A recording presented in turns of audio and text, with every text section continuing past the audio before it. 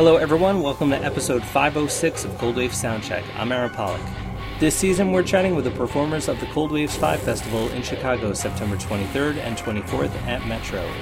This year's festival is led by Meat Beat Manifesto, The Cox, Clock DVA, The Black Queen, and more.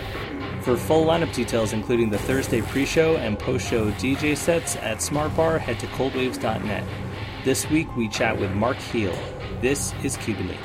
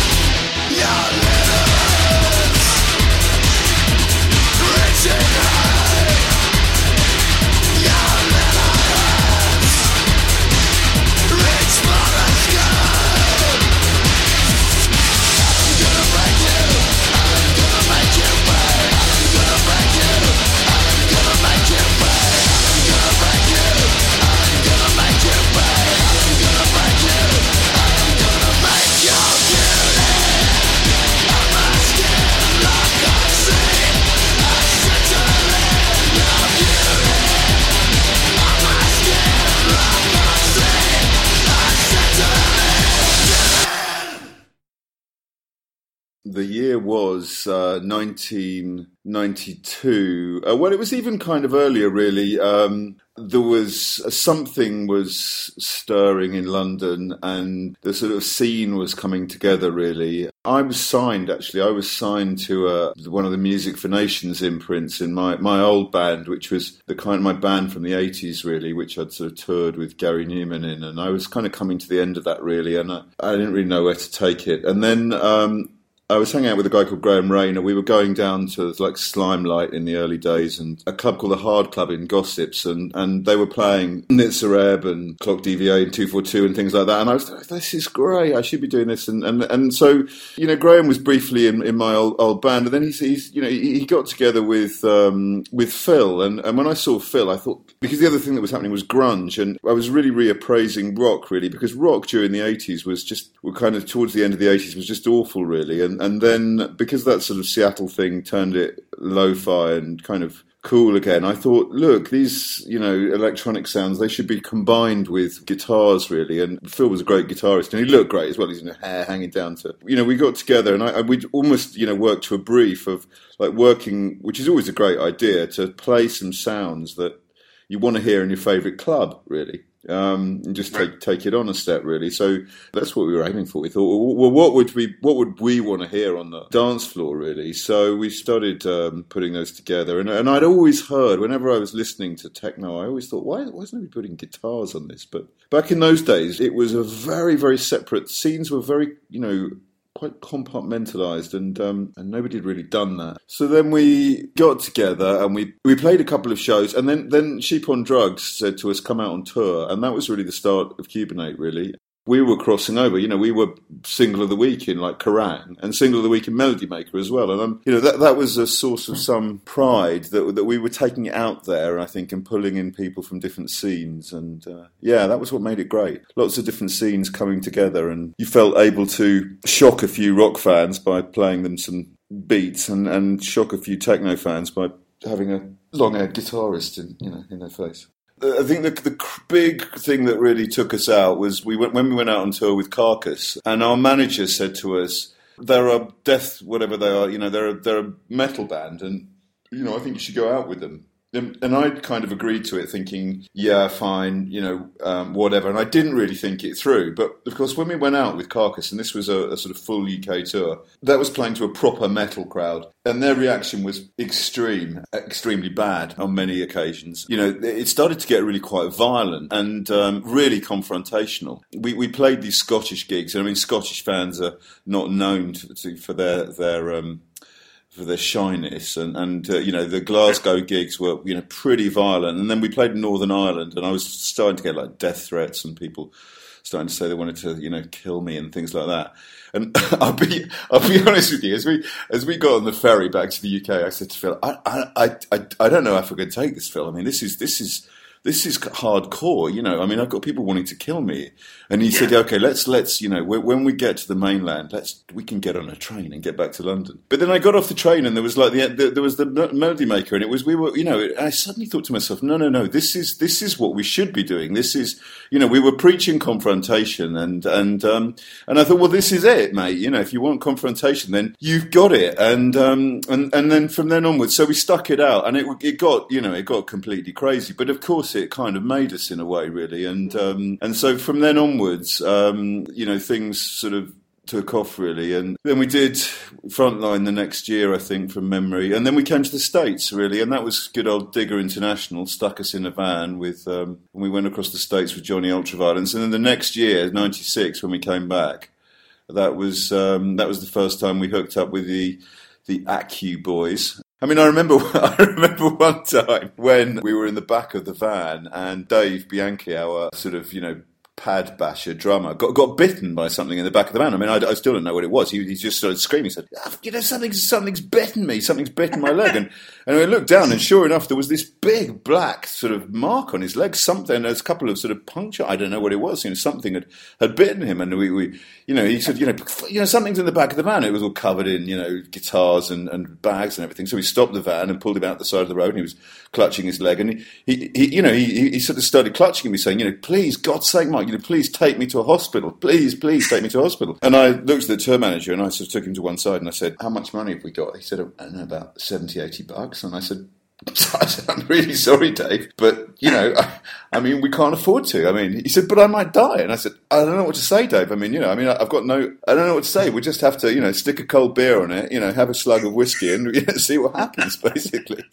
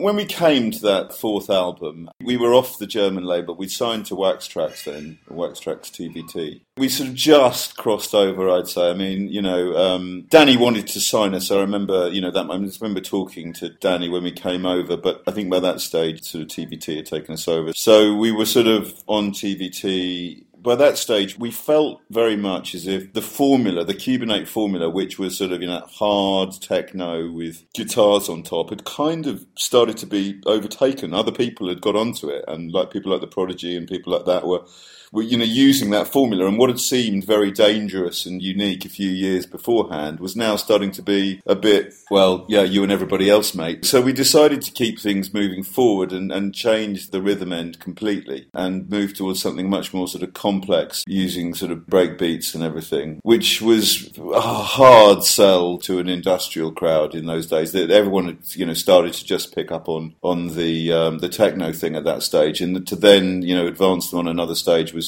was tricky. That was one thing. Secondly, I think, frankly, we were just sick of each other by that stage. We just spent so long together, and it kind of was clearly reaching a point where it was hard to see it going further forward. And I was sick. I was drinking a lot at that point, and I just think, emotionally it had come to the end of the curve. And then there was a sort of positive thing as well, if you want to put it like that, which is we'd earned a lot of money, bizarrely, because the Sony PlayStation game had taken off, and, it was a bizarre situation, really. In the one way, the band was in ruins, and in another way, we just, I just got given a check for sort of, several $100,000, and it was hard to see a way forward, really. So yeah, then Fear Factory offered us to tour. Phil didn't want to go out with Fear Factory. I think he probably thought that I probably wasn't in a fit state to, and he might have been right. So I decided to do it without him, and that was the end of it, really. And then at the end of it, I just kind of collapsed, really. So yeah, that was the end of it.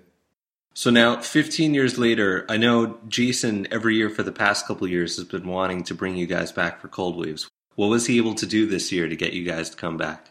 We've been thinking for a while to do a sort of retrospective album release. We're going to put out a sort of best of. We're remastering the sort of 15 of the best tracks, and we're going to put that out again because you can't get the stuff online. So we're going to reissue and remaster some of the best tracks, and I think we both thought it would be good to do something around an album release to do that. And I just think that we'd also reached a point where, Phil's got his own project now, and I was doing other stuff. The time just felt right to at least dip our toe in the water, playing live again. And I have to say, for us, Cold Waves is a bit of an experiment, really, because the last time that I got on a stage was 1999, so it's been a very long time. And so it's really a case of saying, well, look, let's see how it goes. Let's give it our best shot. And if it's fun, then, we might do some more. And if it's not, then that's fine. But it, because it ended on a bit of a down, I think that we'd like to at least see how it feels again.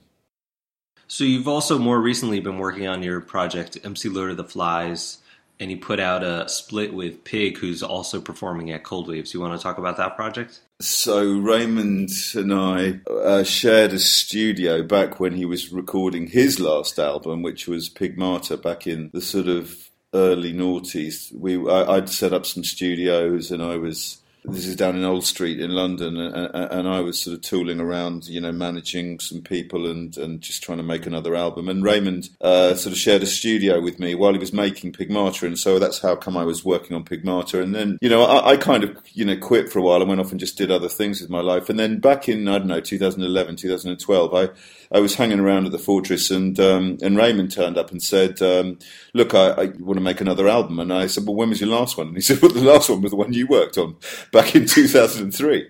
And I said, well, come on then, let's get in the studio. And so we went in the studio, and I was sort of kicking his butt, say, come on, mate, let's do it. So we went back in, we recorded a couple of tracks, and then I thought, well, I might as well do some, how does it feel, really? I hadn't recorded anything for a long time at that point, really, with the exception of the one thing I'd done with Phil. So, I got it together, really, and it sort of sat on the shelves. I wasn't quite sure what to do with it. And then I thought, well, let's put it out, really, as that's why it came to be the sort of sessions, really. So we'd only really done the 4 or 5 tracks, really. But I didn't want to see it just disappear. I kind of had a new mentality of, look, finish something, get it out there. It doesn't matter what it is, just finish it, put it to bed, move on. Otherwise, you'll be hanging around for ages. And I think both Raymond and I were suffering from that feeling of like, you know, we were both used to having a label, both used to finishing things. Like in the old days when you went into the studio, even in the 90s, when you went in, you'd finish something. You couldn't go back and recall it all. So you had to finish it. You had to say, well, let's print this sucker, because if we come back in 3 days' time, take the mix down, then it'll be completely different. So work round the clock, print it, and then, you know, judge it afterwards. And the trouble is with modern technology is you can be noodling around with it for years, coming back to it again and again. And so it was kind of good to put a bit of pressure on and actually finish something. And I think it certainly did me a bunch of good. So yeah, that was fun to be working with the old bugger again. And it kind of got me thinking, well, I should be making more music again.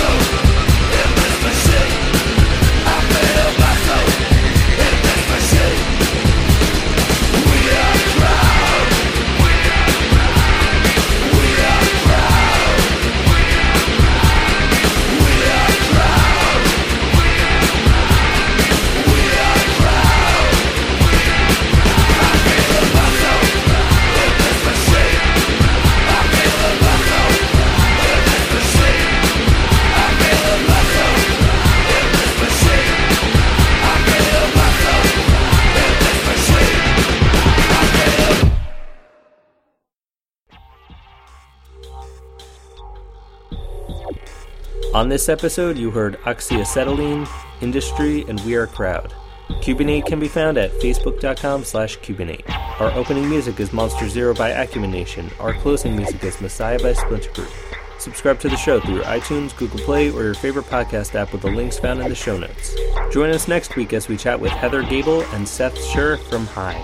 Our closing segment each week is dedicated to the inspiration for Cold Waves fallen Chicago musician and soundman Jamie Duffy. Here's Mark again sharing his memories of Jamie. I think it would have been very difficult to do those shows without having Jamie or somebody like him, because he'd get to a gig and he would be sort of setting everything up and, sort of organising the sound guy, because often you turn up to shows and, you never know what to expect. It could have been like, you turn up to a bar somewhere and there'd be some, drunk dude who didn't know how to operate the PA. It wasn't like turning up to sort of, professional sort of crew of saluting guys sometimes it would be organised, sometimes it wouldn't, sometimes nobody would know where the electricity switch was. And so Jamie was just a complete nutcase. He would go around sort of organising everything, setting out all the sound up and everything, and he was brilliant to have along in that sense. He was a real trooper and a great guy to go on tour with, a great guy, really really solid dude to have around you on tour, with that very dry kind of nothing phases your sort of sense of humour. And I hadn't seen him for a very long time when he died, I have to say. I mean, I hadn't seen him since that 98 tour, but I have, nothing. Well, I won't say nothing but good memories, because, as I say, it was a crazy time. But nothing but good memories of what Jamie did for us, both for Cubanate and C-Tech.